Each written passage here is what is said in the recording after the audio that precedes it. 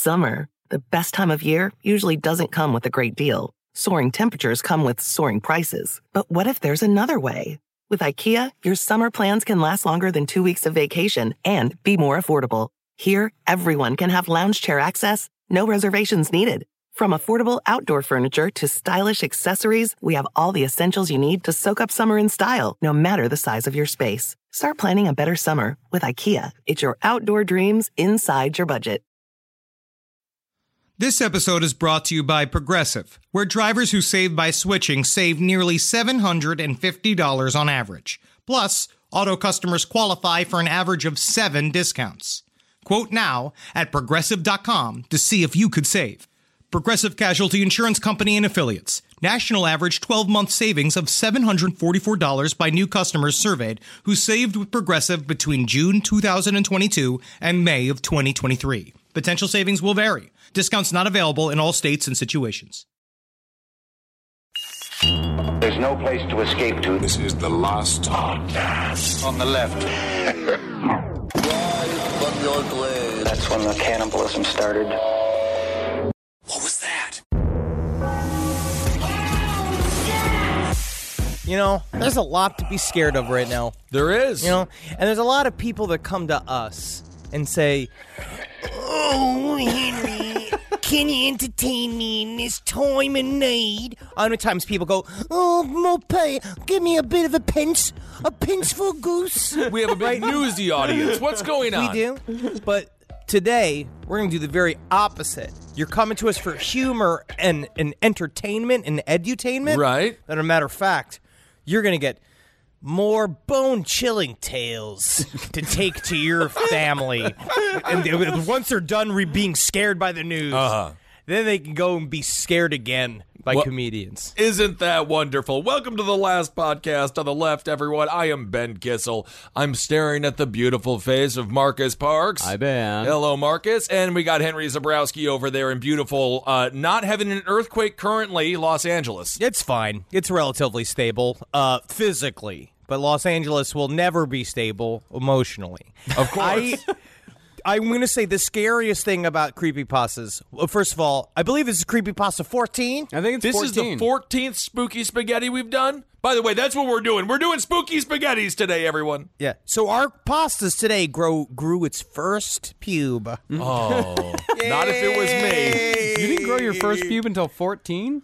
No, I was covered with hair when I was 10 years old. Really? I had full bush. Ugh. Well, no one. Ugh. But it was like clear.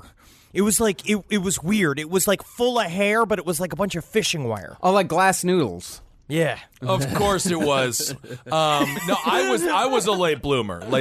Yeah, so maybe 14, something like that. Sure. Yeah, but then the bloom happened all at once, didn't it? The bloomin' onion. That's why I had to go to the doctor. I just described it as a bloomin' onion, and he's like, "You are riddled with STDs." I'm just joking. STD free. Are you? Yeah, of course. I've never had an STD in my life. Great. That's wonderful. I think that's wonderful. No problem. I think the scariest part about creepypastas might be, at this point, the decline of creepypastas. What do you of mean? the actual skill involved in creepypastas. Because back in the day when we first started doing creepypasta episodes, when was this? 10 years ago? Oh, my goodness. Yeah, a long time ago. That it used to be, cause I guess it would be fresh, because you remember classics? You remember Who Was Phone? Yeah. You remember the classics? But that was horribly written. It was one of the... But it had the energy of Love Me Do. You know what I mean? We're deep into the prog rock era of creepypasta. I think everyone is doing great out there, and yes, there might be more misspellings than previously, but what are words, and why? This is what I used to tell my spelling teacher. Who said it should be spelled that way? It's agreed upon. Yes, it's but then all there's agreed upon. We all agreed upon how words are spelled. I never agreed that the word weird should be W-E-I-R-D. It should be W-E-E-R-D. Try to do it. Why not? Weird. With 3 E's? Weird. You tell me how that's different. You tell me how if we lived in a world where you grew up and it was W-E-E-R-D, how that would be weird. It would be. It's weird. Now, It's because we can't shake the original context of words. That's what's really difficult. Yeah. That's what's weird. Right now. Okay, Bill O'Reilly 1 and Bill O'Reilly 2. I'm putting out my progress cap and saying words can be however you want to spell them. You're talking about Esperanto. I don't know. I have no idea. Is Esperanto not good? I know one presidential candidate did lose his entire campaign based on Esperanto. What the hell is Esperanto? It was supposed to be like a like an international language that everyone could speak Esperanto, like where English kind of became more the international language, but Esperanto was going to be the language that everybody spoke. Ooh. Because it was more efficient to learn a new fake thing. But today, again, what is scarier than having one symbol gaffe destroy your political career? You remember the Howard Dean scream? Oh, yeah. You remember that? Very sad. Very sad. I think he committed suicide. Is he dead? Is Howard Dean dead? Who gives a shit? He's still a doctor. Wow. He is a doctor. He's a doctor. But today we're going to do the scary thing. We're going to dip our fucking big, thick Italian hands down into some big, freaky fagioli. Whoa, have you ever had a nice fagioli? I don't really know what a fagioli is. Fagioli? It's kind of like a minestrone, but it's more of a stew. And you got like a big chunky vegetables and little tubular, like little pastolis in it. And you go and you mix it up, and Mama with her bosoms hanging over the top, and you see her breasts have been sort of wet by the steam of the sauce. And she's a stir, and she's a stir. But what if she put up in a spoon and find a skull in there? Wouldn't that be the most spooky thing in the world? My family. That would be spooky, and I know your mother, and I know for a fact that is a image you have seared into your mind. Your mother cooking noodles as the steam wet her shirt slowly. Also, now I can't stop thinking of Howard Dean just doing the scream like when he's giving me my physical. Yeah, just looking at how clotted your knees are and going, I will have you know this. The doctor said my legs weren't the worst he's ever seen. I swear to God. That is great. And then, yeah. That is great. Wow. So what we're going to do today, again, creepypasta, going to get a little scary. I don't want you to be too alarmed, ma'am. I can see how excited you've become. But ma'am, please, listen to these tales of woe from these three men of the boog. So what we're going to do here is you're going to go and get some of that spicy fucking, I don't know, man. In L.A., you can go to the fucking Mac store weed store, dude. Where you go to this place where it's just a bunch of glass cubes. Each weed is like, it's all got like fun little names and nice little labels. And you go and get the fucking skyrocket shit. Ooh. Get the shit that they don't want to give you. Because they always have an extra level. Like, spend a little extra money. This is in Los Angeles. Or give a tug to your fucking dealer. And have him give you the premium fucking loaf of fucking magic fucking yeast. And I want you to carve it up. Pop it in that fucking bowl, motherfucker. Back to bowls. I've been doing a lot more bowls recently. And I've been doing a lot more crafted bowls where I grind the fucking keef with the weed and you fucking layer it. Like a pouffe. That's what I've been calling it. Another conservative Henry Zabrowski moment. Going back to the bowls. Saying the vapes, the vapes. No more. All right. You spark that fucking up. You let them fucking caterpillar tendrils go down into your fucking follicles, you bitch. All right? Let them fill you up. Get super ready to be fucking scared. Take your shoes off, you lump. All right? I want you to fucking open your fly, but don't take out your dick, you pervert. You're at work. But open up your fly. So every once in a while, a ghost of a draft can get in there and tickle your balls. Well, I also think that's equally as problematic at work. But nonetheless, and also, you don't got to give a tug to your dealer. Just pay them money. Yeah, just give them more money. That would work. All right, well, who wants to start it off? Because we've all done our own independent research. Mm-hmm. And I know we got some great tales to tell. Who wants to start? Should we do, I don't even know how we're going to decide this. I can start if we want. Well, that's the easiest possible way to decide it. Someone just say, I'll do it. Okay, let's do it. Marcus Parks.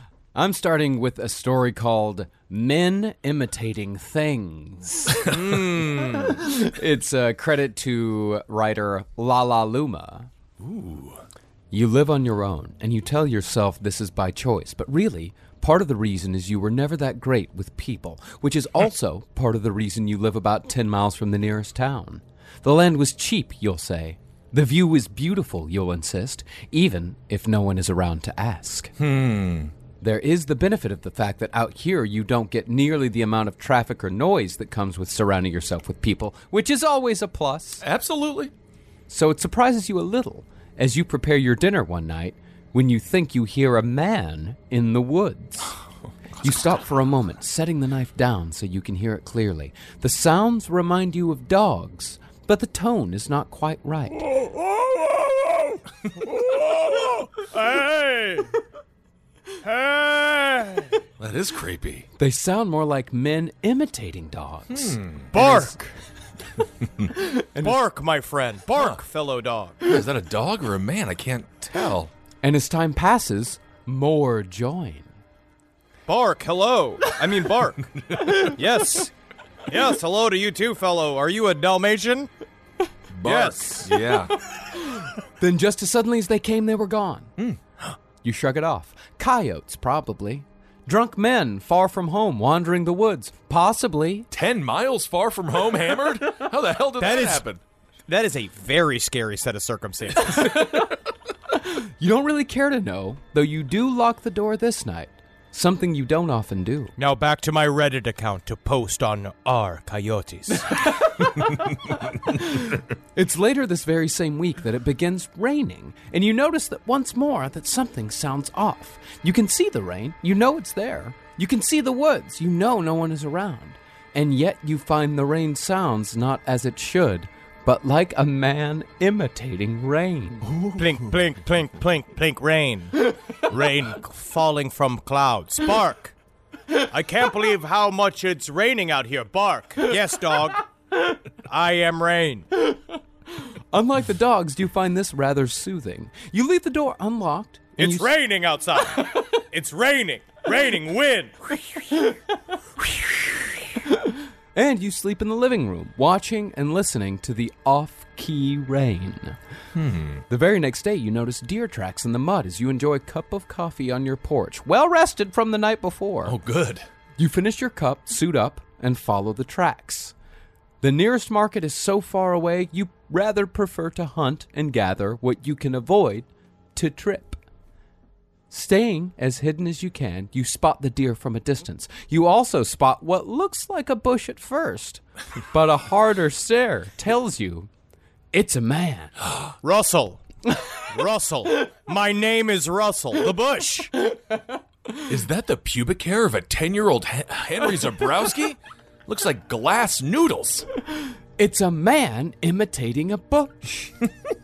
This is private property, and from the way he looks, you gather he's here to hunt. Not gonna do it. Wouldn't be prudent. I'm George Bush Sr. It's a bush. Oh, I get it. It's wow. a bush. But he's R.I.P. Ross Perot, by the way. I know, R.I.P. America must have needed to balance his budget. No, not America. God must have needed to balance his budget. But the man in the bush is too close. He's standing not 10 feet from your prey. You see he hasn't drawn any kind of gun or bow and decide to beat him to the punch. You aim, you fire, you kill your target with practiced ease. Quickly, you start to get up, eager to see if the other man has startled, but stop when you see he has not. He instead slowly turns his head to the deer, stands, and makes the short walk over. And that's when you realize something is very wrong. He moves as if he has no defined bones or joints, very fluid and bendy. You can now see that he's at his full height. Where the leaves don't cover, there are no clothes or human limbs. Whoa. Only thin branches bunched together in a poor replica of what they are meant to be. He shuffles over the deer for a moment before reaching down, sharp branches growing out to form too many fingers and bringing the whole thing up to consume. Will you be in my middle school version of Phantom of the Opera? You realize, struck motionless with fear, that all this time, it was not men imitating things.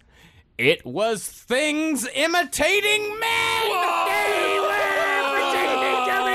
Whoa! Oh my God, the greatest plot twist of all time. I honestly don't mind it. They provide a good scare. There was a good scare. From your grave.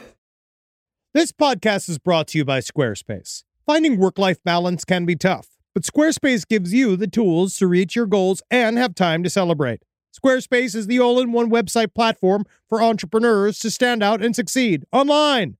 With the new guided design system, Squarespace Blueprint, you can select from curated layout and styling options to create a personalized website optimized for every device. Get your website discovered fast with integrated, optimized SEO tools. Plus, make checkout easy for customers with easy-to-use payment tools. And with Squarespace AI, you can explain what your site is about, choose your tone, enter what you need, and get auto-generated text. And that helps you save time. I know I'm sitting on about 2 literal wheelbarrows filled with horse pics. Now, part of the issue is a lot of these pictures are getting stopped at customs because some of them do depict various world leaders in horse-like circumstances that seems to be pinging a lot of these custom agents' accounts. Now, so what I've done to do is while I'm trying to work on hand smuggling these horse pics over various country borders, I then also have time, because Squarespace is doing all the other ad work for me, to go and work on my Killdozer at home. So thank you, Squarespace, for allowing me to diversify in the best way possible for this country. Head to squarespace.com for a free trial when you're ready to launch. Go to squarespace.com/left to save 10% off your first purchase of a website or domain.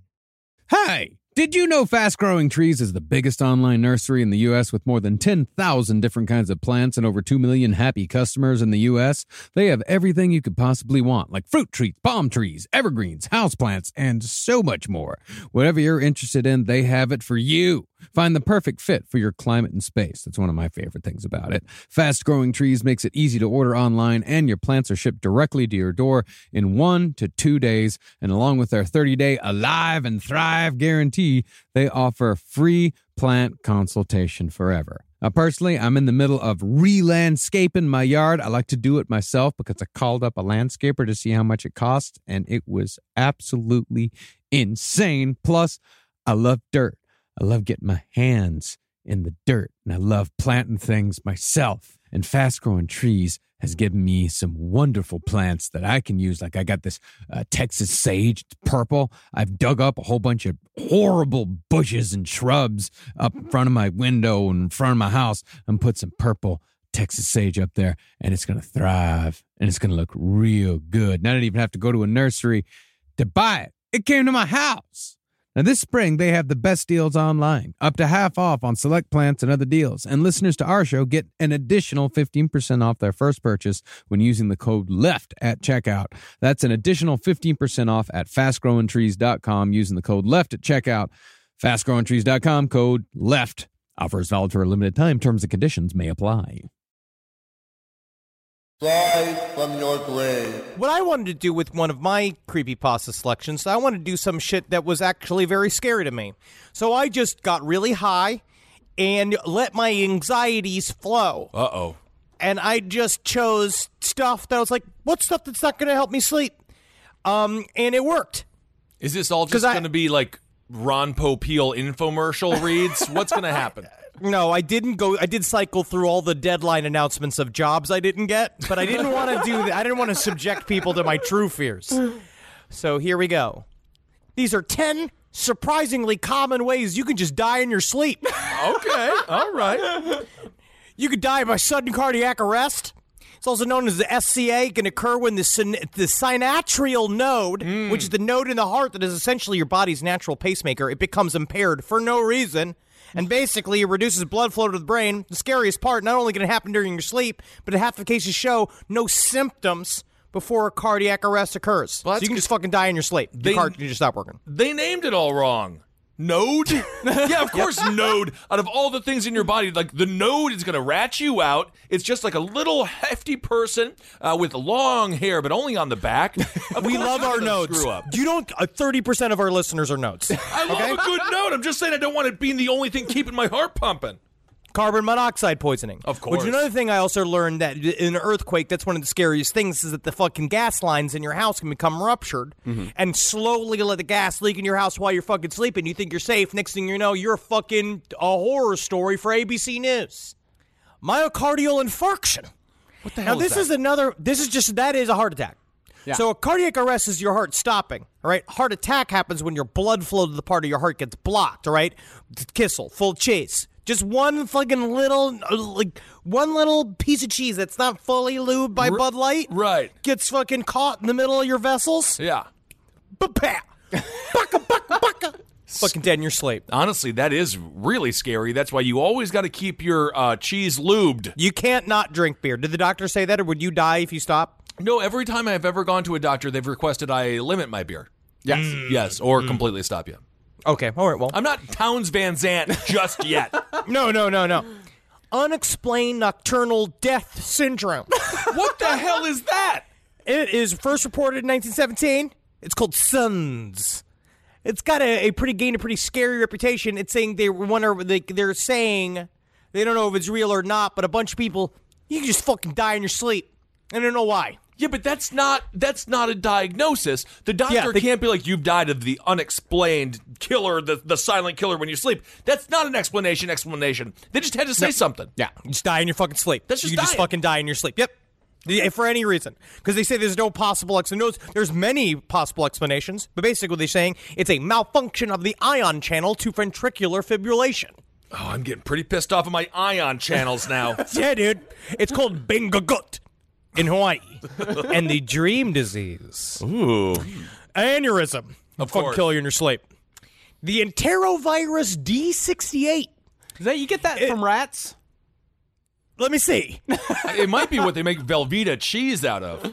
I mean, I think it's what gives it its yellow. Yeah. It's a type of non-polio enterovirus that was first identified back in 1962, but back in 2014, there was a huge increase in the number of reported cases, leaving researchers to wonder if the virus was going to become more predominant in coming years than they had expected. Right? How does it kill? It can cause particularly severe respiratory problems characterized by a high-pitched wheezing sound that has become a dreaded earmark of infection. It has also been associated with muscle weakness and spinal cord inflammation, which is possibly even more terrifying than the wheezing. So dying of an infection is not necessarily common, but sometimes the symptoms are dangerous enough to kill. Now, I don't like it. I'll tell you this, the CDC named it Disease of the Week. Disease of the week! Oh my God, congratulations! Dry drowning.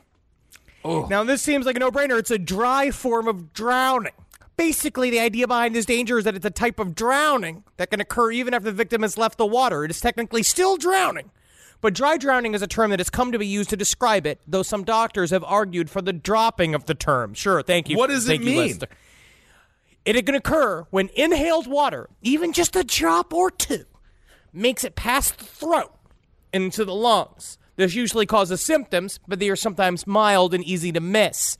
So basically, the water can build up in your fucking lungs, right? It can cause breathing problems. They get worse over time. And in some cases, these breathing problems don't strike until hours or even days later after the victim has fallen asleep. But we drink... So you die of drowning like Edgar Allan Poe in your sleep. But he died of drowning of his own vomit, I believe, right? In a gutter or something I don't know. like that? I think it's all fake. I think everything I just said was fake. Okay.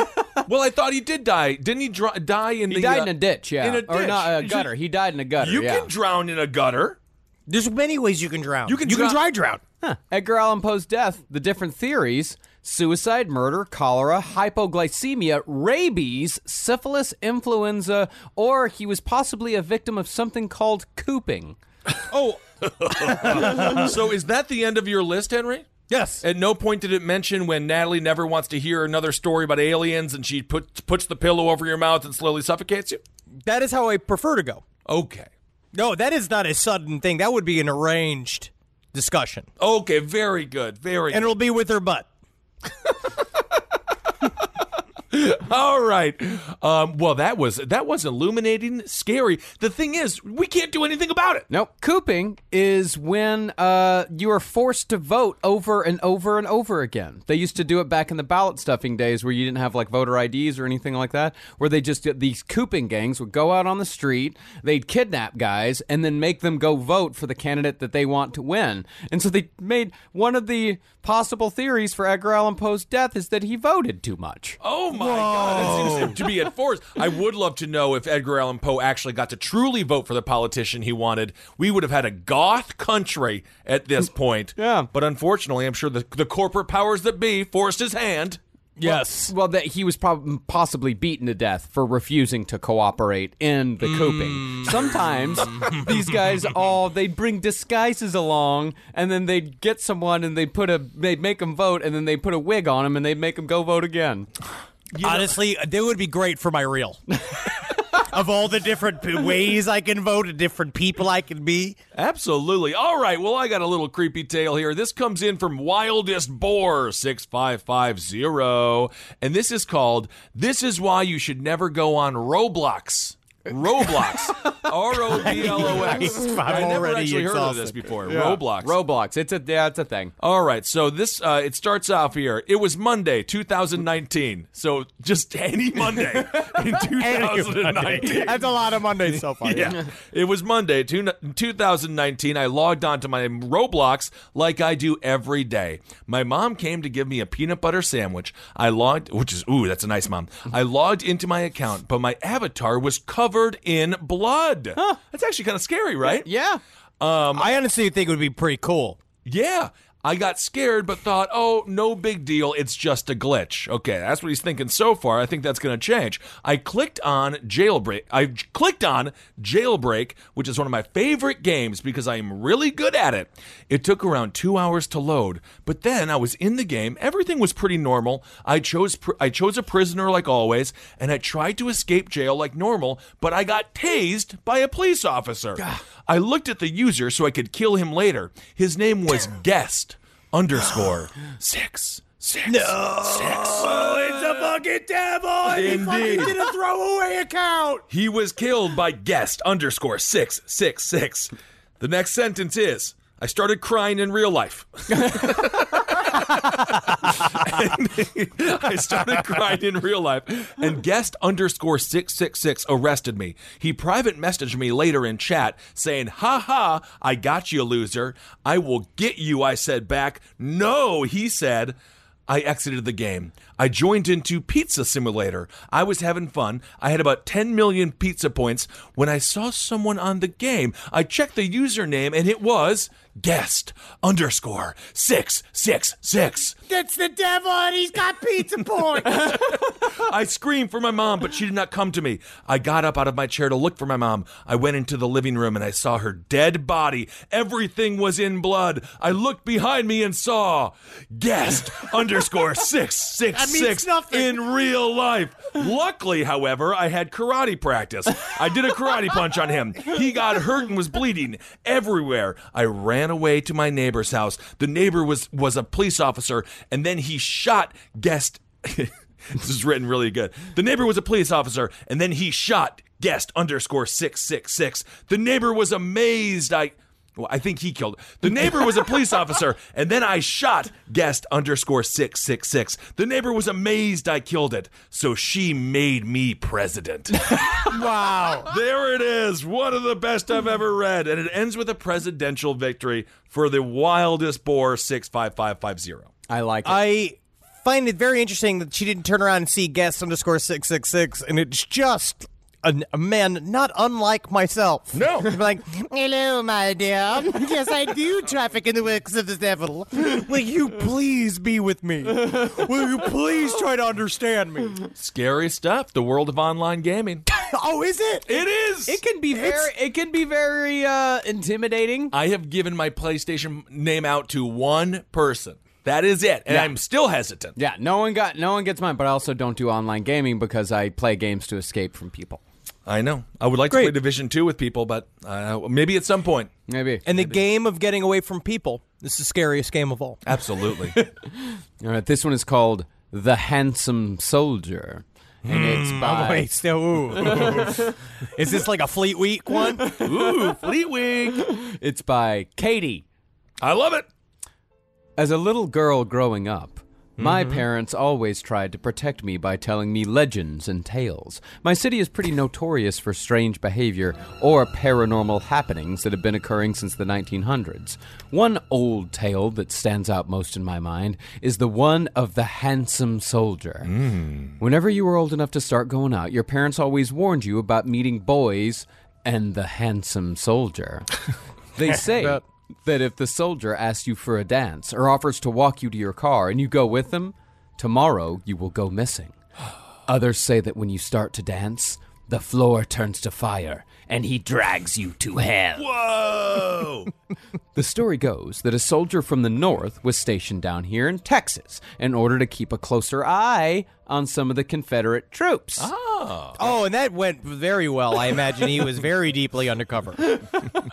While staying with an old farmer who figured he was just a passing drifter, the farmer's beautiful daughter caught his eye. He fell in love with her quickly, but the daughter's Confederate soldier husband stood in the way. Listen, I know you're from the South, and it's nice to meet you, but tell me, have you ever had lasagna?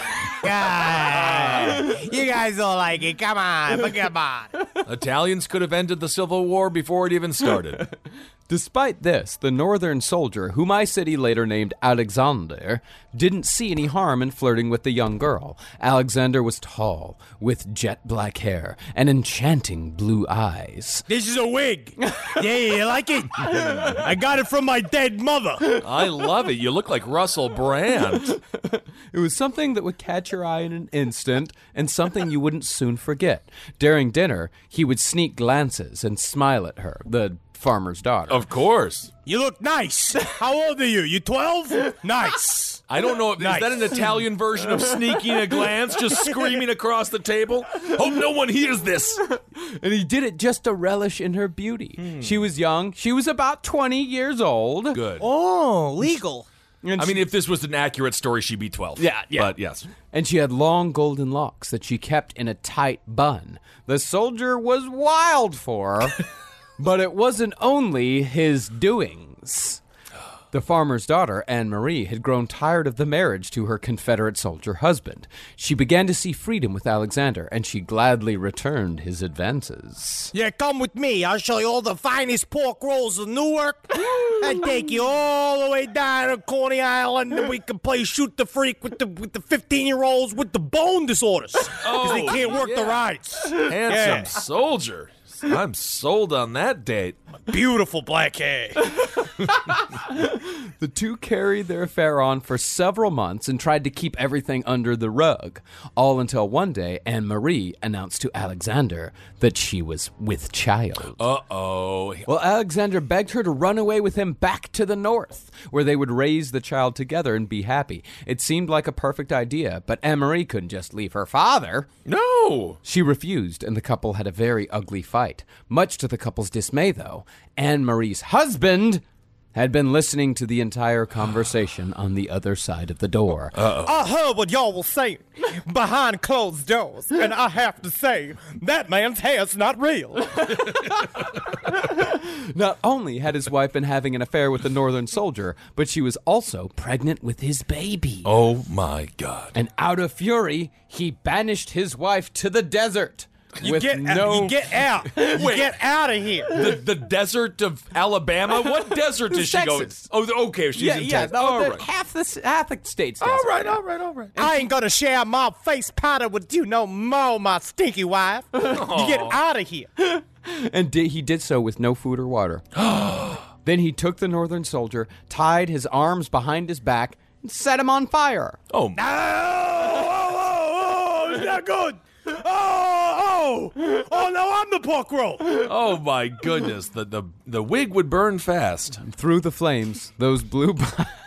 It would. Oh, take this wig off, for God's sakes. Let me die all natural, as bold as the eagle that formed this country. Through the flames, those blue eyes burned up until the end.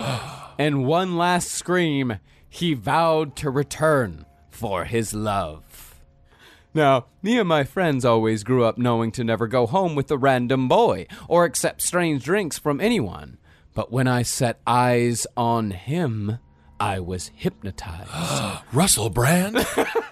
Yeah, it's Russell Brand. Yeah. My name's Alexander. He was alone from what I could see, and he was sipping on a scotch. That little voice inside my head was screaming at me that this was Alexander, but I brushed it aside as me and all my girlfriends swooned at his beauty. Yeah, come on, driving my Cadillac. We gotta keep it away. Say, God bless. Oh my God, Katie.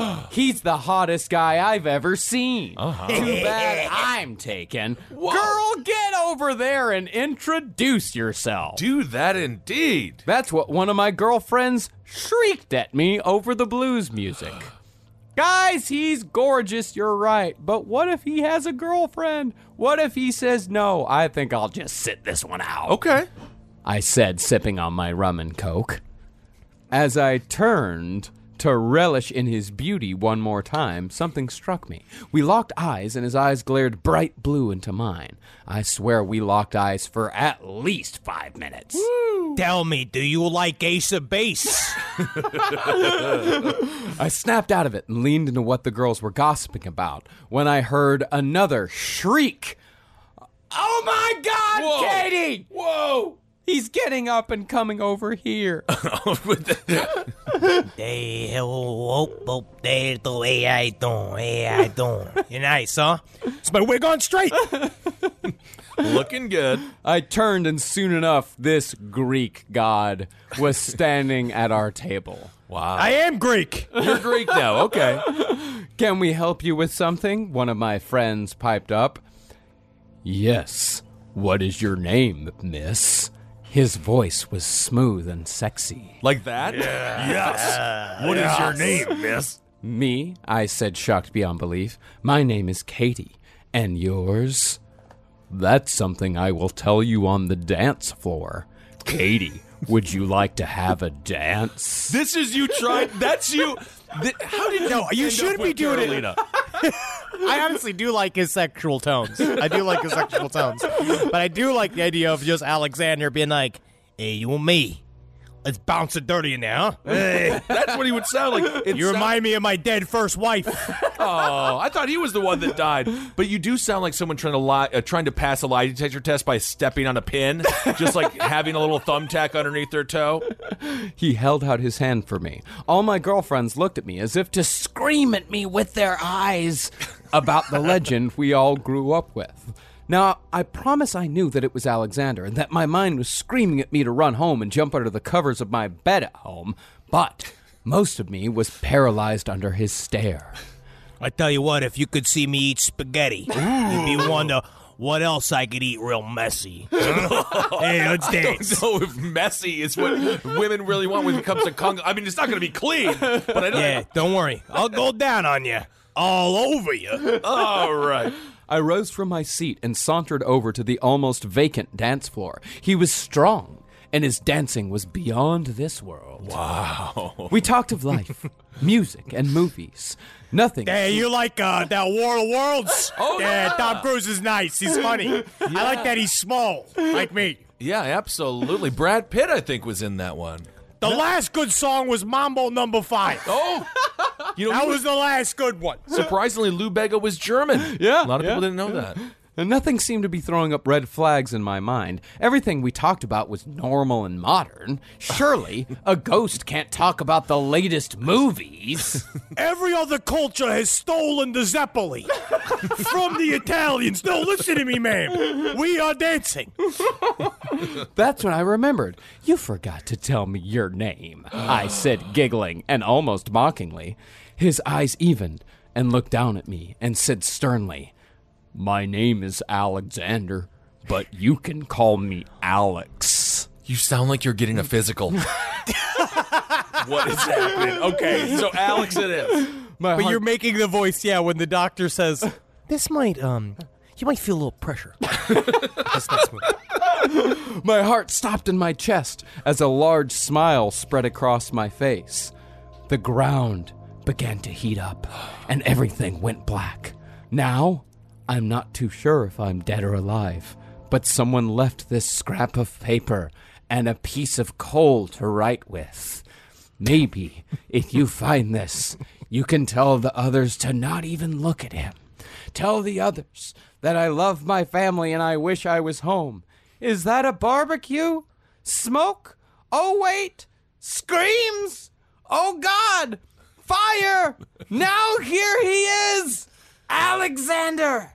The devil himself. Whoa. Hey, it's me, the devil from Newark. It's always been.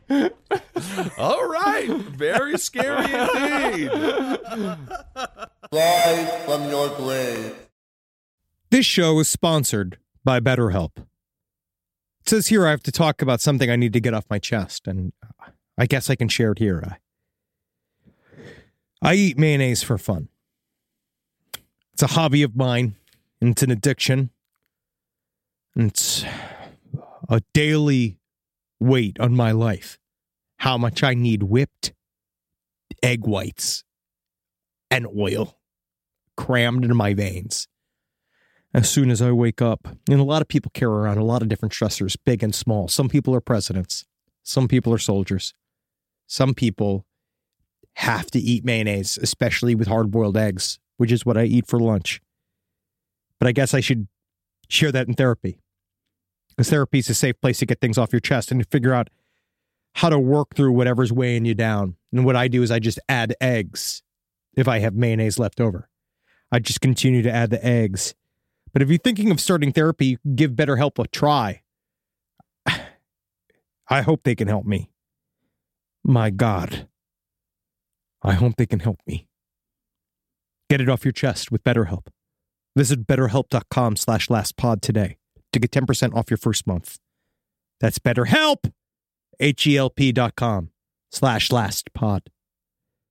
How many platforms do I work on? So many platforms. Can you believe it? Google Docs. Work on that. Very complicated. Lots of different things going out. Clickety-clack, right? Slack. Saying things to my employees. All my main dolgers walking around here. And make sure it changes cluck to the word I meant for it to say to everyone. But I try to say not curse words on Slack. What am I supposed to do about it? But Grammarly doesn't fix curse words, does it? Because Grammarly's too good for it. It's too classy. Grammarly is an AI writing partner that helps you get work done faster with high-quality writing. Because better writing means a stronger impact. The pen is mightier than the sword, except when the sword is in the room.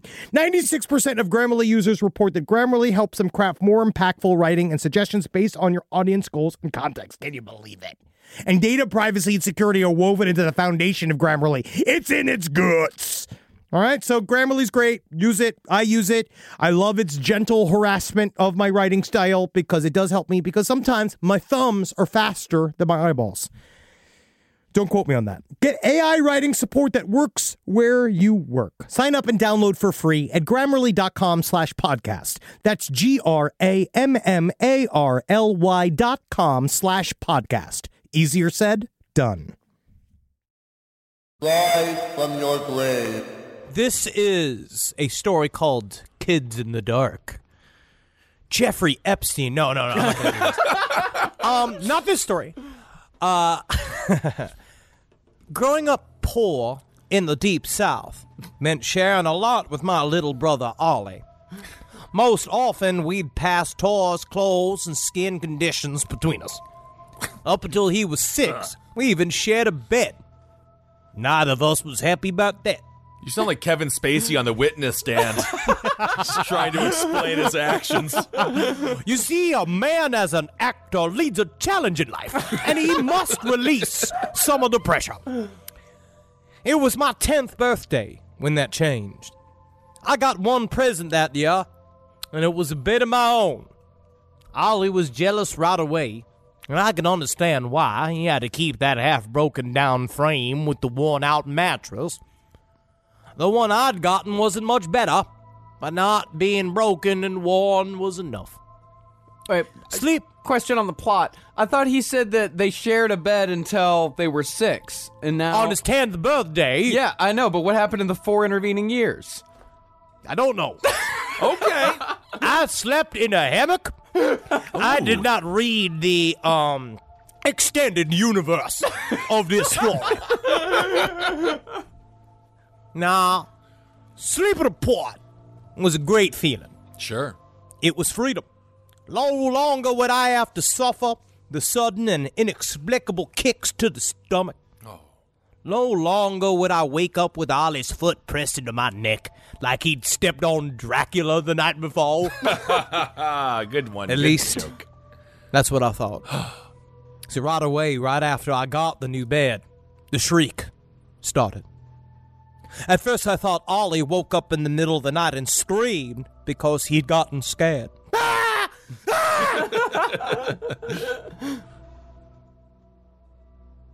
Then the sound echoed through the tiny room again. And I knew it wasn't a normal cry. The room was always black as pitch after sunset.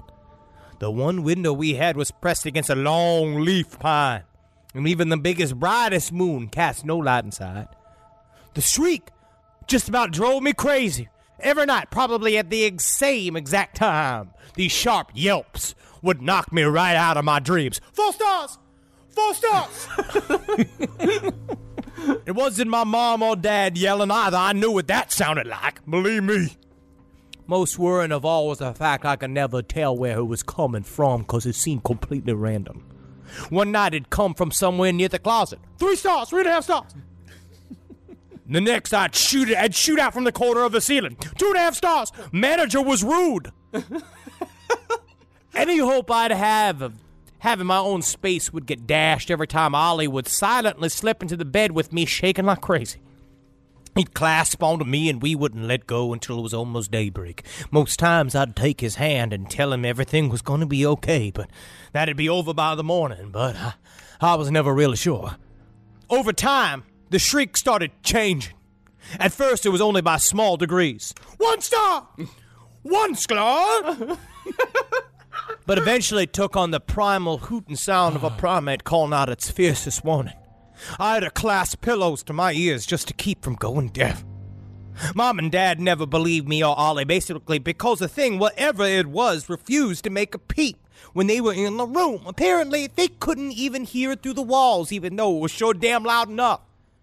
The shriek just got worse and worse until I felt like I couldn't take it anymore. Me and Ollie were doing really bad in school, and we just had no energy at all. I could sleep more deeply with my head propped up and eyes open in the middle of class than in my own room at night. And thankfully, we moved out of the house nearly a year later.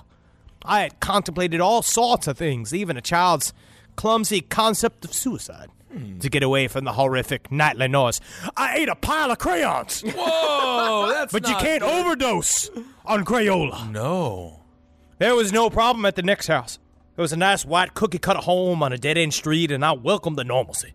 What's more, when we moved in there was a bunk bed waiting for me and Ollie. No more broken bed. No more second bed I ended up having to share anyway. The only problem was deciding who'd get the top bunk. I told Ollie I deserved it. After all, I'd gotten a new bed way back, and he ruined it by climbing in every night. What? He shook his head. I never did that. I'd always wondered why the noise stopped the second I was sharing my bed. Now I had the answer. It was a ghost. It was a ghost! It was a ghost! Scary. Scary indeed, but the ghost didn't seem to do much harm. Just let the ghost sleep in the same bed with you, and then the screaming stops. I mean, what's it going to do? Yeah. It was Howard Dean. Woo! Can you roll over on a ghost? Or would the ghost just kind of pass through you? Depends. I mean, so if you're sharing a bed, you might as well share it with a ghost. It doesn't matter to you. I mean, it depends. Tell me, when Bigfoot goes to the shoe repair shop, does he have to ask for extra width?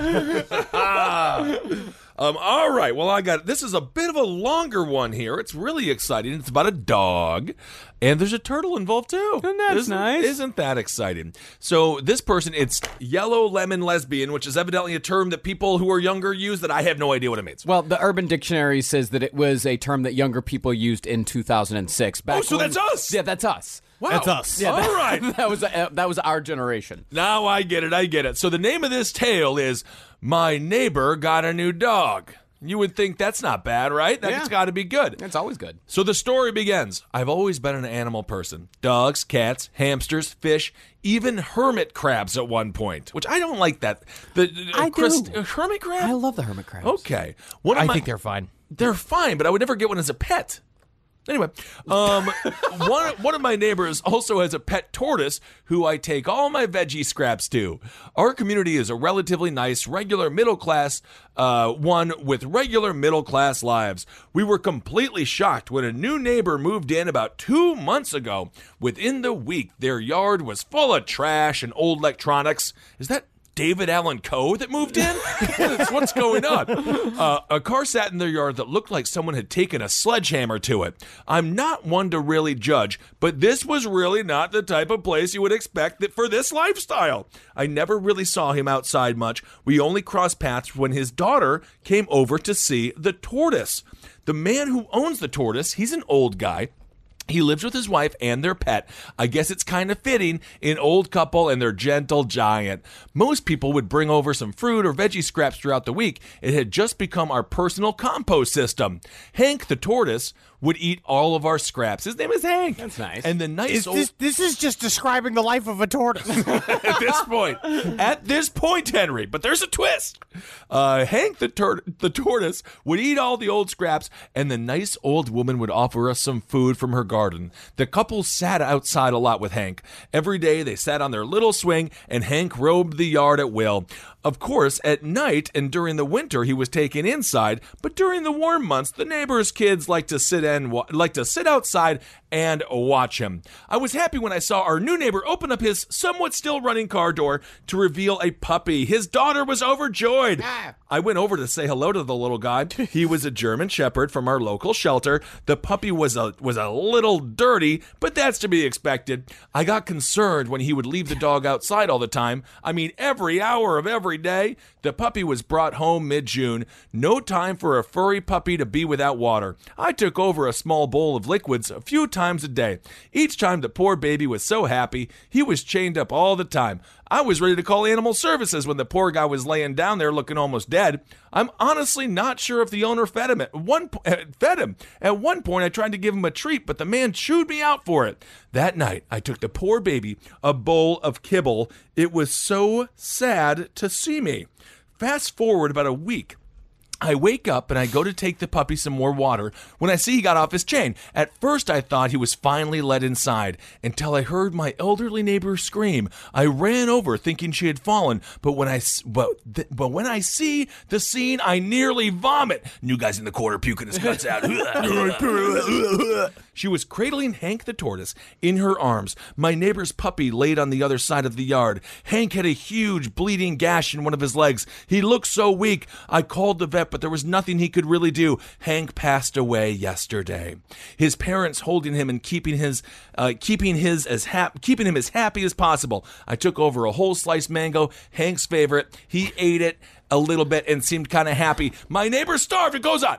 Okay. This is like a TLC story about taking care of a neighbor's animals. I know. My neighbor starved his new puppy so much that he got off his chain and ate my other neighbor's tortoise's leg. Needless to say, the puppy is going to a foster home, but I feel so bad for Hank and my neighbors. But I do wonder, why was Hank out at night? Did somebody purposely leave the door open? Or did someone else open it? So there's actually a lot to unpack there. No, what is... Yeah. The tortoise was outside at night. Yeah. That's the big twist. The tortoise was outside. And the dog ate his leg. And the dog ate his leg. That's just Wow. a story about people not taking care of their animals well. Yeah, that's all this is. What's This more is just- horrific than that? This is just an episode of Hoarders. Well, I'm just saying, it's pretty scary. Okay. Yeah. You shouldn't have a turtle around a dog. No, but they didn't. No. I don't think they mix well. No, that's why it's like, did Hank... Was he let outside? Or did someone purposely leave the door open? Either way, Hank pissed off someone in town. Right. I don't know but then what it's the hell kind of a happened. mystery. It's more of an animal-based mystery than a creepypasta. It is a mystery. It is a mystery. So what role did the old man play in all this? He wasn't watching Hank. But why wasn't he feeding the dog? Well, he wasn't doing that. He was mean. He was a mean... Have you ever seen any videos on unlikely animal couples. Of course. Unlikely animal friendships is always fun. You know what? I'm just going to say, though, ducks like everyone, not people. No, they don't. But they like all ducks other are animals. aggressive. I don't think that's true. They just understand what they can get out of their arrangements with other animals. I think ducks are fucking selfish. Yeah. I think ducks are actually vicious little creatures. You're right about that. I am scared of ducks. That was a good story because the dog ate the tortoise's leg. You're allowed to. That was your producing. You produced the segment and you nailed it. I nailed it. Nailed it. All right. Your reading is getting better. It is. Well, I think it's good. All right. Well, to start off the last round here, my last story is from user Free as in Speech, and the story is called The Mind. Okay. The mind, a realm that is mysterious to me even to this day. Though I take refuge there during long, hot days to get away from the bright, burning sun, escape there in the afternoon when the sky is gray with storm clouds and the sun is all but receded, the mind's true nature eludes me. Never will it let me in to see its shadowiest depths, gaze at loftiest mountain peaks, but, as of this writing, I still cannot say for sure what it was that I saw.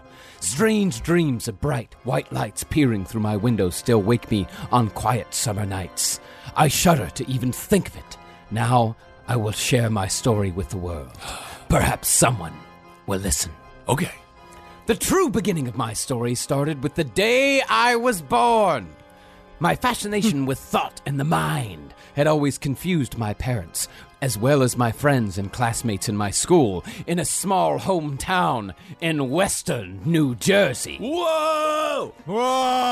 That's my house. That's my hometown.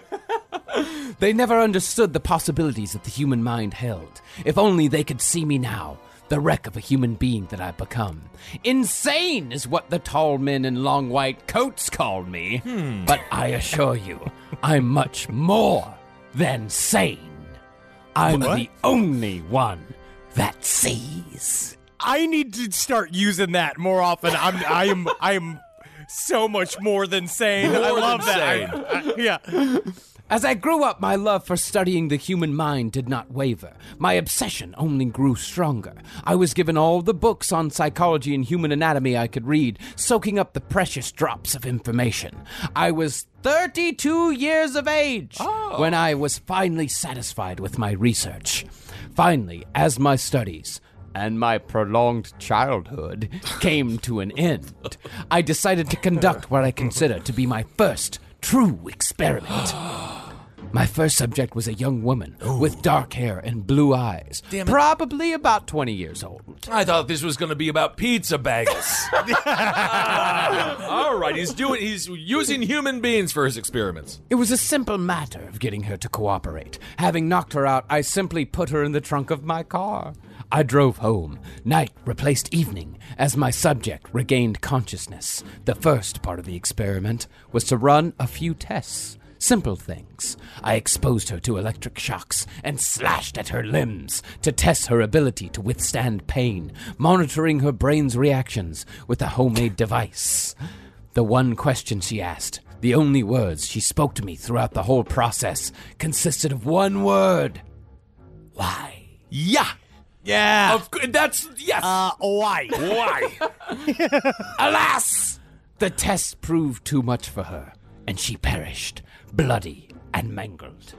Her body was cut up into manageable pieces and disposed of, and I needed a new tester. My second subject was a bit younger, 16 years of age at most.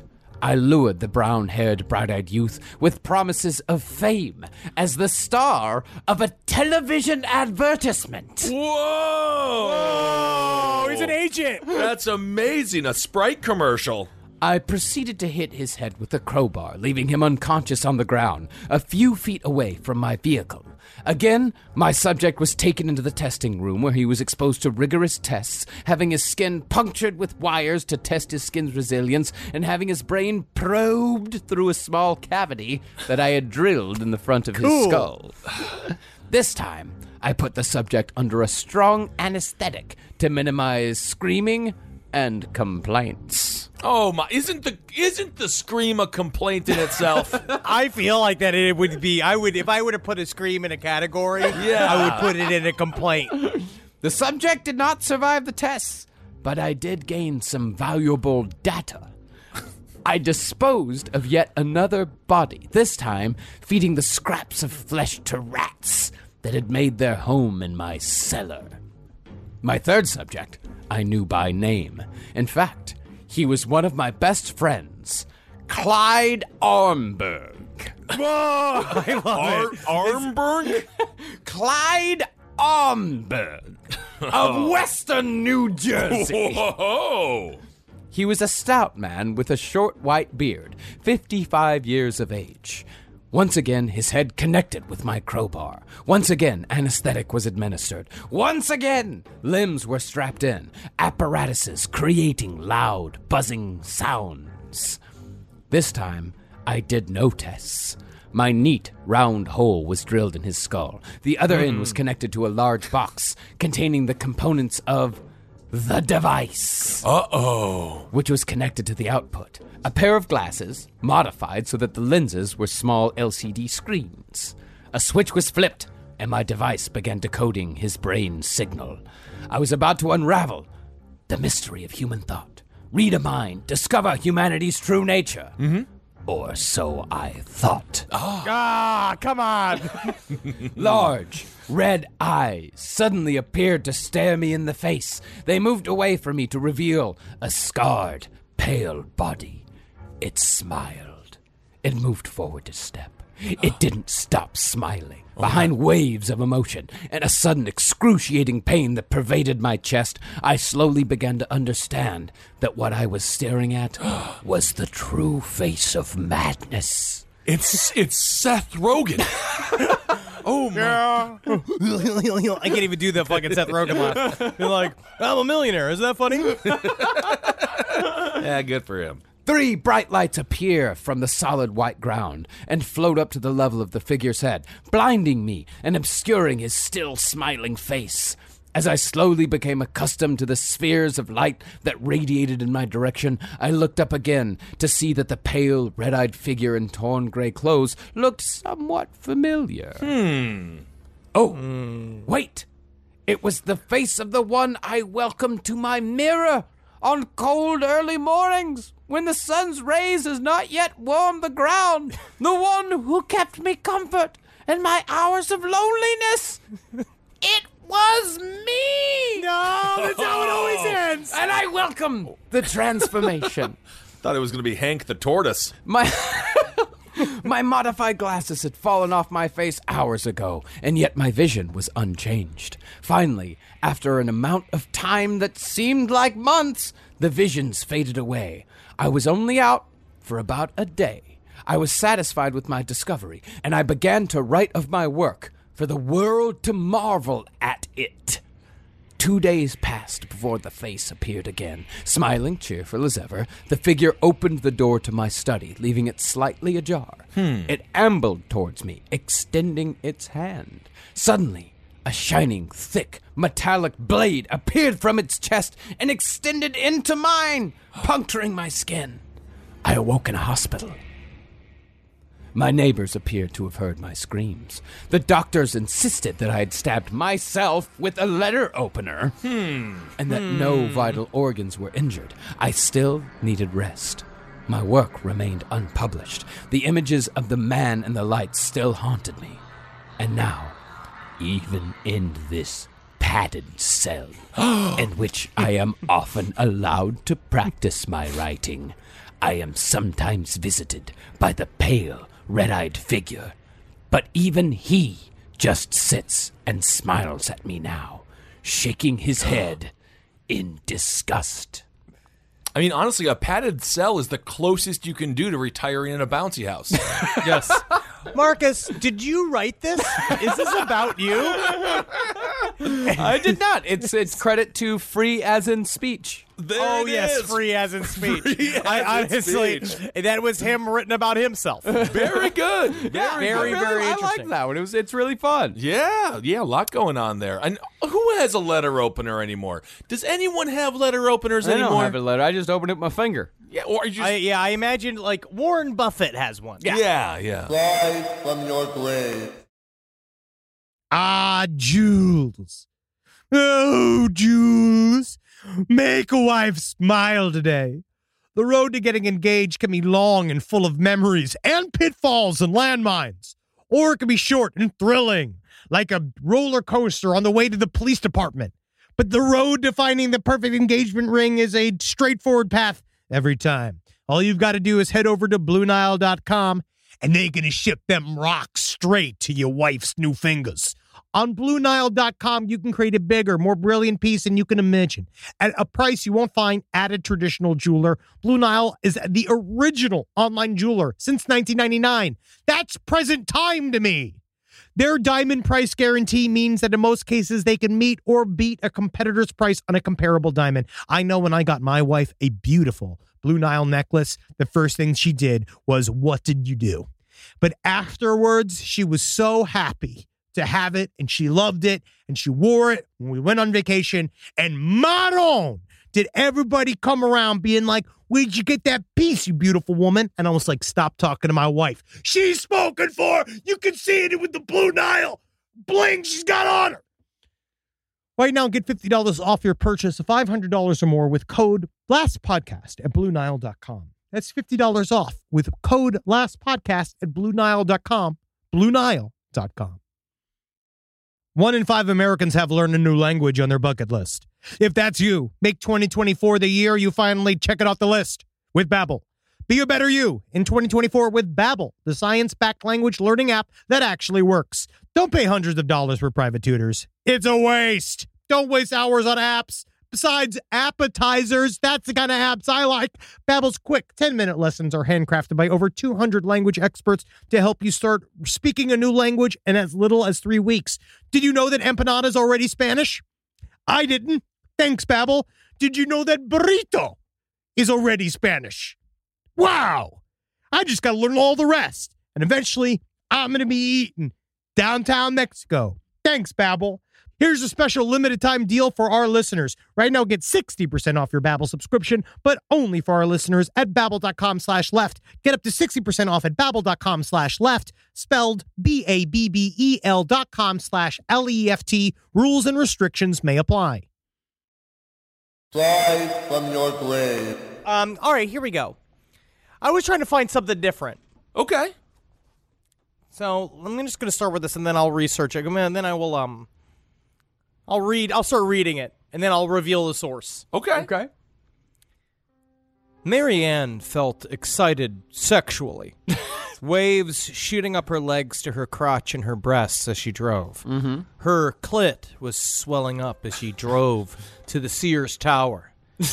She knew she was on the right track and had thrown the other case at the boys to get rid of them. It was more than women's intuition. She was heading to the Mothman.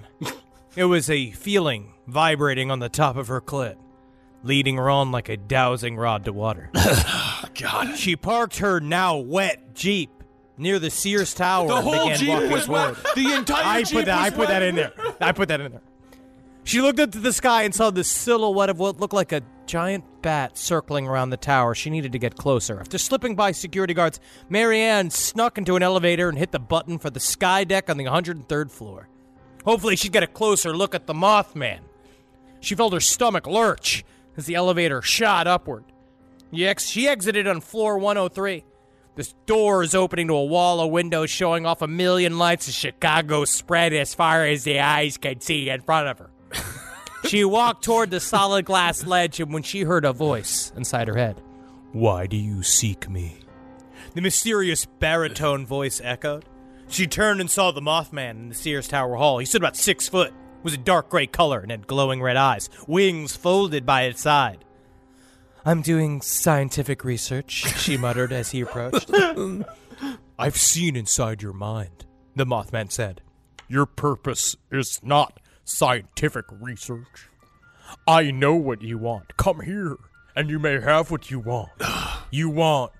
Marianne saw a giant phallus extending out of the Mothman's crotch. It was about a foot long, gray and fuzzy, and had a small ridge of downy feathers around the cockhead. "You are beautiful, she said, stroking Mothman's soft, feathery chest. I always wanted to be fucked on a skydeck, she said, slowly stripping off her pants, boots, panties, and dropping them in the corner. She turned around, bent over, sticking her huge ass up in the air. You like it? She asked if he could hear an exciting squeaking sound in her head. Did she ask it like that, Henry? You like it? Did she ask it like that? Hey, you like it? My name's Alexander. Oh, very nice. You ever been to Texas? She walked over and got down on the glass floor, part of the observation ledge, getting vertigo for a second. She saw the Chicago traffic rushing 103 floors below her. She unbuttoned her shirt to reveal her pale honeydew melon-sized boobs, her perky pink nipples sticking in either fucking directions. She lifted her legs together and slowly spread them, revealing a tuft of neatly groomed bright hair on top of her cunt. Come and get it, she cooed to the Mothman, who waddled forward, led by his massive erect cock. He approached and began to slide into her. The ridge of feathers tickled, but in a good way. She laughed with pleasure as he inserted it into her. He began a rhythmic pumping up and down as he built momentum. His wings began to flap with the rhythm. This is a fantastic fuck. The Mothman echoed into her head. What a fantastic pussy. Yes. Wind and a birdcage smell swept over as he continued to flap his wings. Yes. Yes. Wait now, she said. Let's change position. She pushed on his hips, and he slowly drew his long penis out of her. She stood up, taking her shirt off all the way, so she was now completely nude. Then turned around. She pressed her hands and massive tits against the windows of the Sears Tower, arched her back, and struck her ass as far as she could. Her hungry pussy aimed at the Mothman. Oh, yeah, I like this, the Mothman said. She felt his enormous cock enter into her. All right, she gazed at the bright lights of the city, all around and below her. What is the point of all of this, Henry? It's the only Mothman true erotica, written in a book called Fat for the Mothman, a crypto-erotica adventure number 3. Fap for the Mothman. Okay. Is that how it ends? No, that was so good, baby. She said, now I want you to come. I want your Mothman jizz all over me. You get down on your knees. Mothman commands you. She heard his voice in her head, and she did what she was told. He stuck at his gray, soft phallus between her boobs, aggressively pumping up and down, once in a while sticking the head of his cock in her mouth for a tongue swirl and a suck before resuming his aggressive titty fucking. After a few minutes of this, his voice loudly returned to her head. I'm ready to blow, he said. And a second later, a huge blast of pinkish, thick jelly shot from his cock on her face and in the window below her. It was a huge amount. So that wasn't really a twist ending. Kind of saw that one coming, both literally and the color of the semen was somewhat pink, Pepto-Bismol-ish. Yeah, Pepto-Bismol. And and he said, technically, he said, sorry, he said, ectoplasm, messy stuff. Well, yeah, I don't know if I need the post-sex Mothman. I kind of liked him before a little bit. When he was saying, and now he's telling the when he jokes. was saying, "What a fantastic pussy!" I know it's something that I've exclaimed during the act of love. Yeah. I always do that voice too. Yep. Yeah. All right. Well, I'll do this again. Little erotica there. It sounds hot. I'm sure. Do people really? I mean, I guess people do get aroused by cryptid pornography. It's all got to be written, of course. Yeah, it's his huge cock. Yeah, cock, and she's got great boobies. You can think about the boobies. My final tale. It's a short little ditty. It's by a fella. His name is Evan Castigliano. Yeah. This one's called Pay Attention. Okay, it starts with this. This story starts around 3 a.m. after a regular Friday night at the bar with my friends.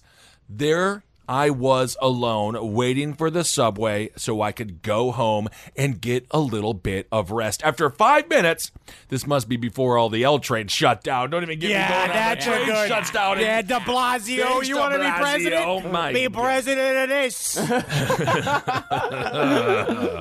After 5 minutes, the train arrived. It was literally empty, so I took a seat and put my earphones on. At the next station, 2 men and a woman entered the train and took their seats. Like, they were close. They were like 10 meters away from me. They looked drunk and dirty. They were coming back from a party or something like that. Both of them were kissing on the girl who just stood there as they kissed her. She didn't look like she was being abused or anything, so I just turned my eyes back to my phone. So now we know what's happening. There's a makeout session going on. This guy's sitting there. 2 stations later, an old man entered the train. He's got old clothes, big beard, kind of dirty too, probably homeless. He was looking at the boys and the girl until he looked at me with a shocked expression. And before I could even react, as soon as the doors opened to the next station, he grabbed my arm and pulled me out of the train. As I screamed at him, he looked at me in the eyes and said, "I may have just saved your life. That girl was dead." She was dead the whole time. The whole time, and there were 2 guys licking on her. I guess so. Vampires, perhaps. Perhaps Yes, perhaps it was vampires. Absolutely. It could have been vampires. It could have been record executives. It could have been a whole series of people in the entertainment industry. And they were just doing it on the train, huh? Just right there on the train. Wow. Well, it was late. Let's not forget that. Empty train. Well, that was it. Yeah. That's the... Well, I had one last one I want to read. If it was, I have a listener request. Sure. Are you ready? Here we go. I sat on the floor of my kitchen in a circle of candles. Wreathed in the shifting, flickering light, I was working on opening the device. It was triangular in shape and made of wood or metal. It was tough to say. The puzzle had what appeared to be representations of pepperoni and cheese on it. Somehow I had to reconfigure this into a pizza slice if I wanted to open the portal to Flavortown. Hours passed. I was making progress, twisting a pepperoni here and realigning some cheese there.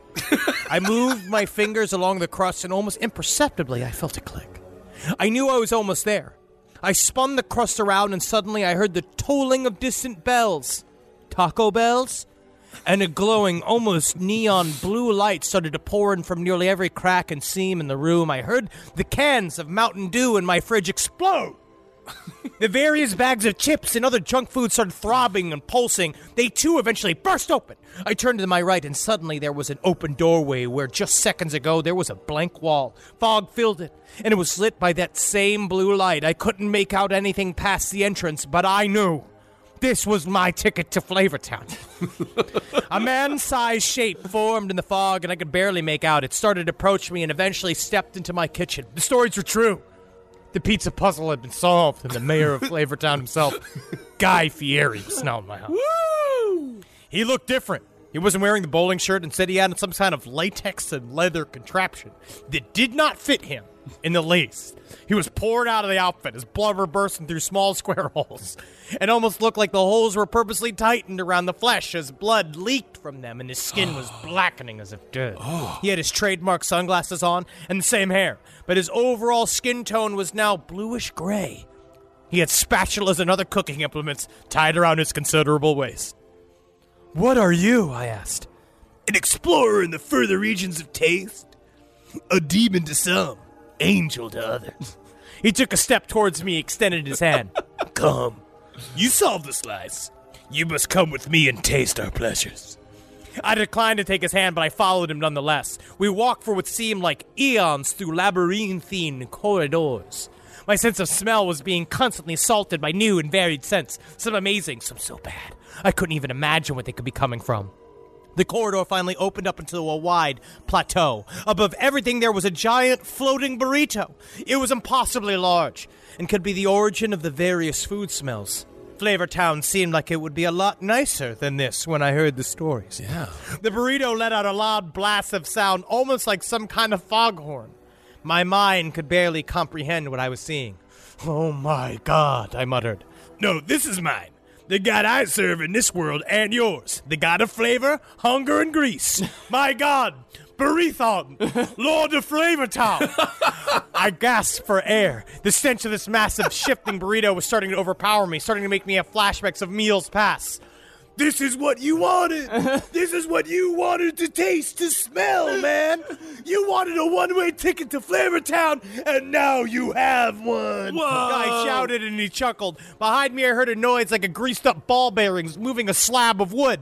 Guy took a step towards me and declared, "My God wants someone to taste what it's created, and I brought you." He shoved me hard in the chest, and I fell back, immediately landing on what appeared to be an open, upright coffin of some kind. Something restrained my arms and legs. I had a split second to look down, and I saw oversized forks and spoons holding me in place. A sharp stabbing pain erupted from my side, and I saw a tube full of what could look like Crisco, impaling my side, pumping me full of substance. More spoons and forks held my head in place with my mouth open. An arm of what looked to be sausage and bacon dropped down in front of my face, jamming itself down my throat. I couldn't breathe. The smells and pain were overwhelming. I blacked out. I awoke being held at a 45-degree angle.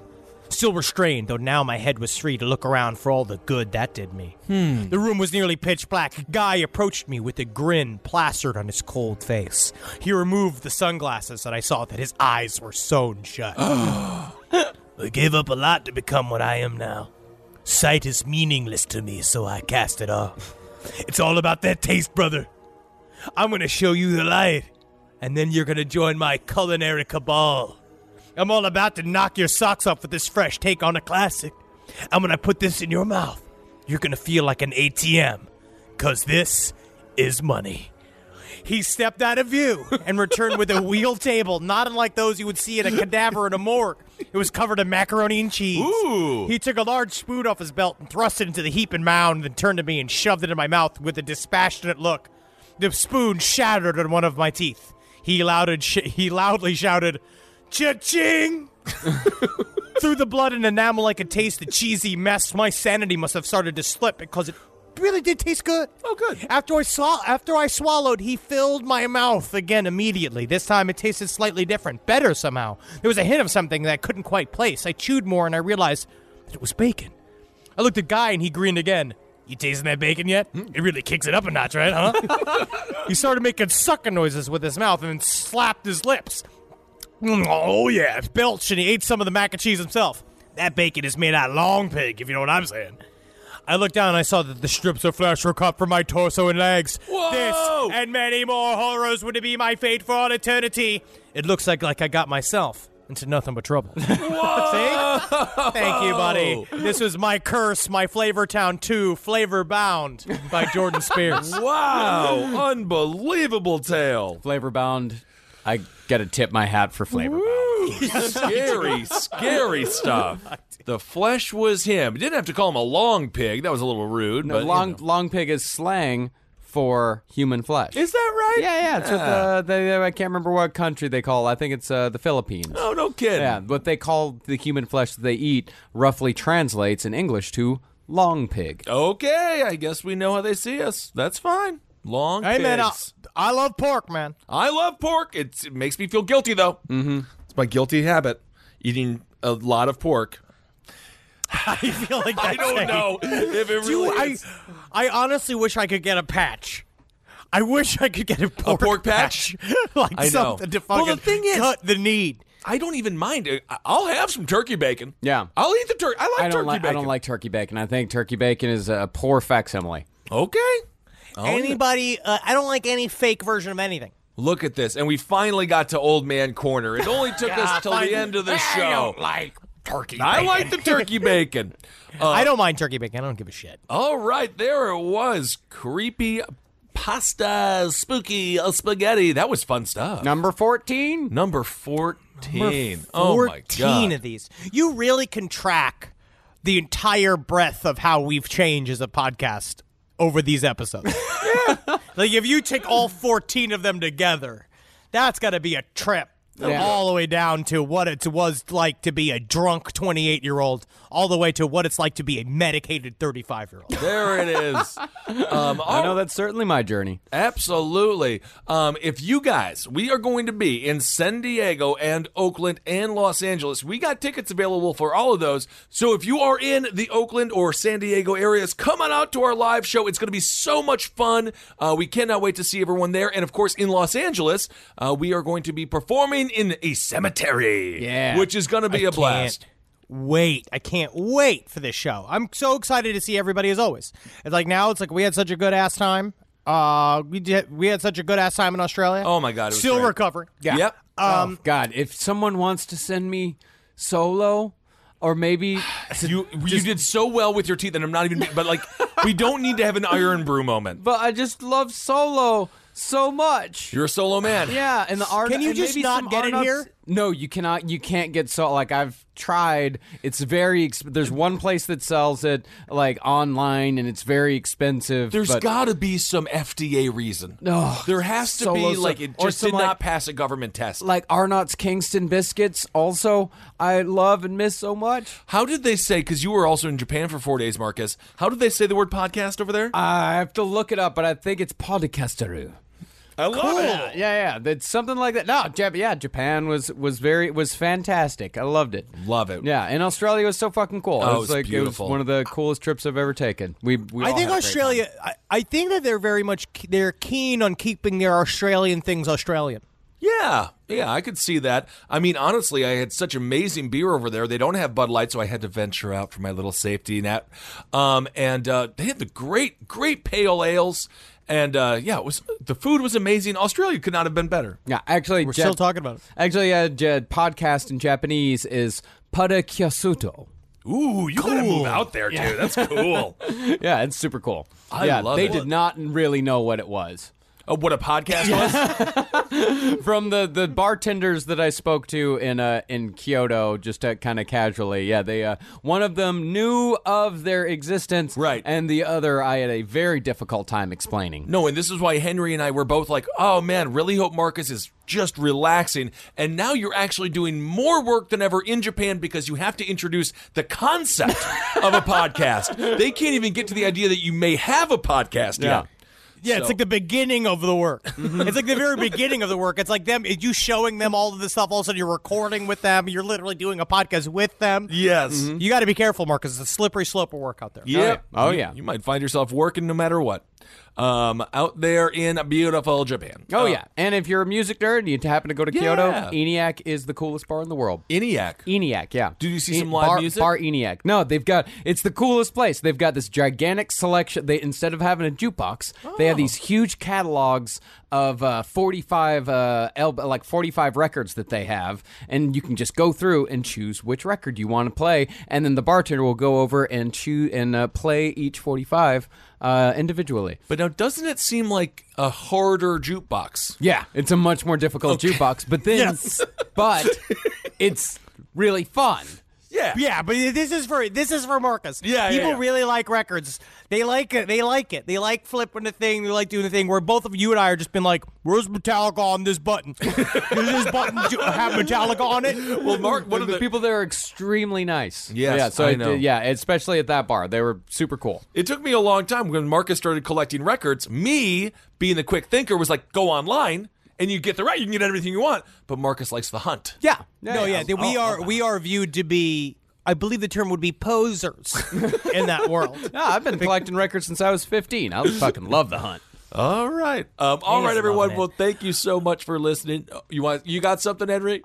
So Creepypasta this week. Next week, getting back into some, I'm going to say, it's true crime history. Yeah, it is. Yeah, it's both. heavy hitter time, but it's also true crime history time. So everyone's going to really enjoy what we got coming up next week. Coming back hard. You better enjoy we're coming back it. You hard. better.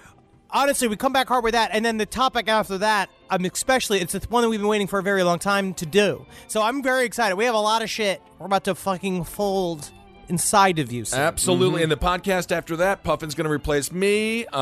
Georgie's going to replace you, Marcus, and we'll have Wendy sitting in for Marcus. It'll be an all-pup podcast. Yeah, it'll be great. Oh, puppy. Oh, that would be cute. All right, everyone, thanks for listening. Hail yourselves. Hail Satan. Oh, hell, Geen. Let's do a Magustalations. Magustalations. Hail me.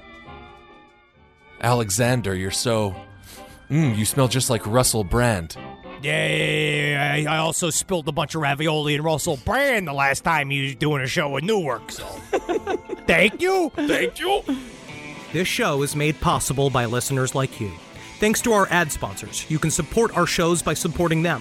For more shows like the one you just listened to, go to lastpodcastnetwork.com.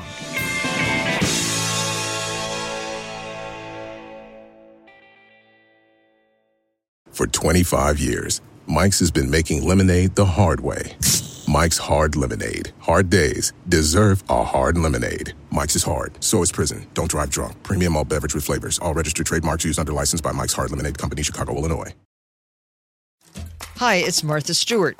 You know, I spend a lot of time thinking about dirt. At 3 a.m., at all hours of the day, really. What people don't know is that not all dirt is the same. You need dirt with the right kind of nutrients. New Miracle Grow organic raised bed and garden soil is so dense, so full of nutrient-rich, high-quality ingredients. Miracle Grow is simply the best.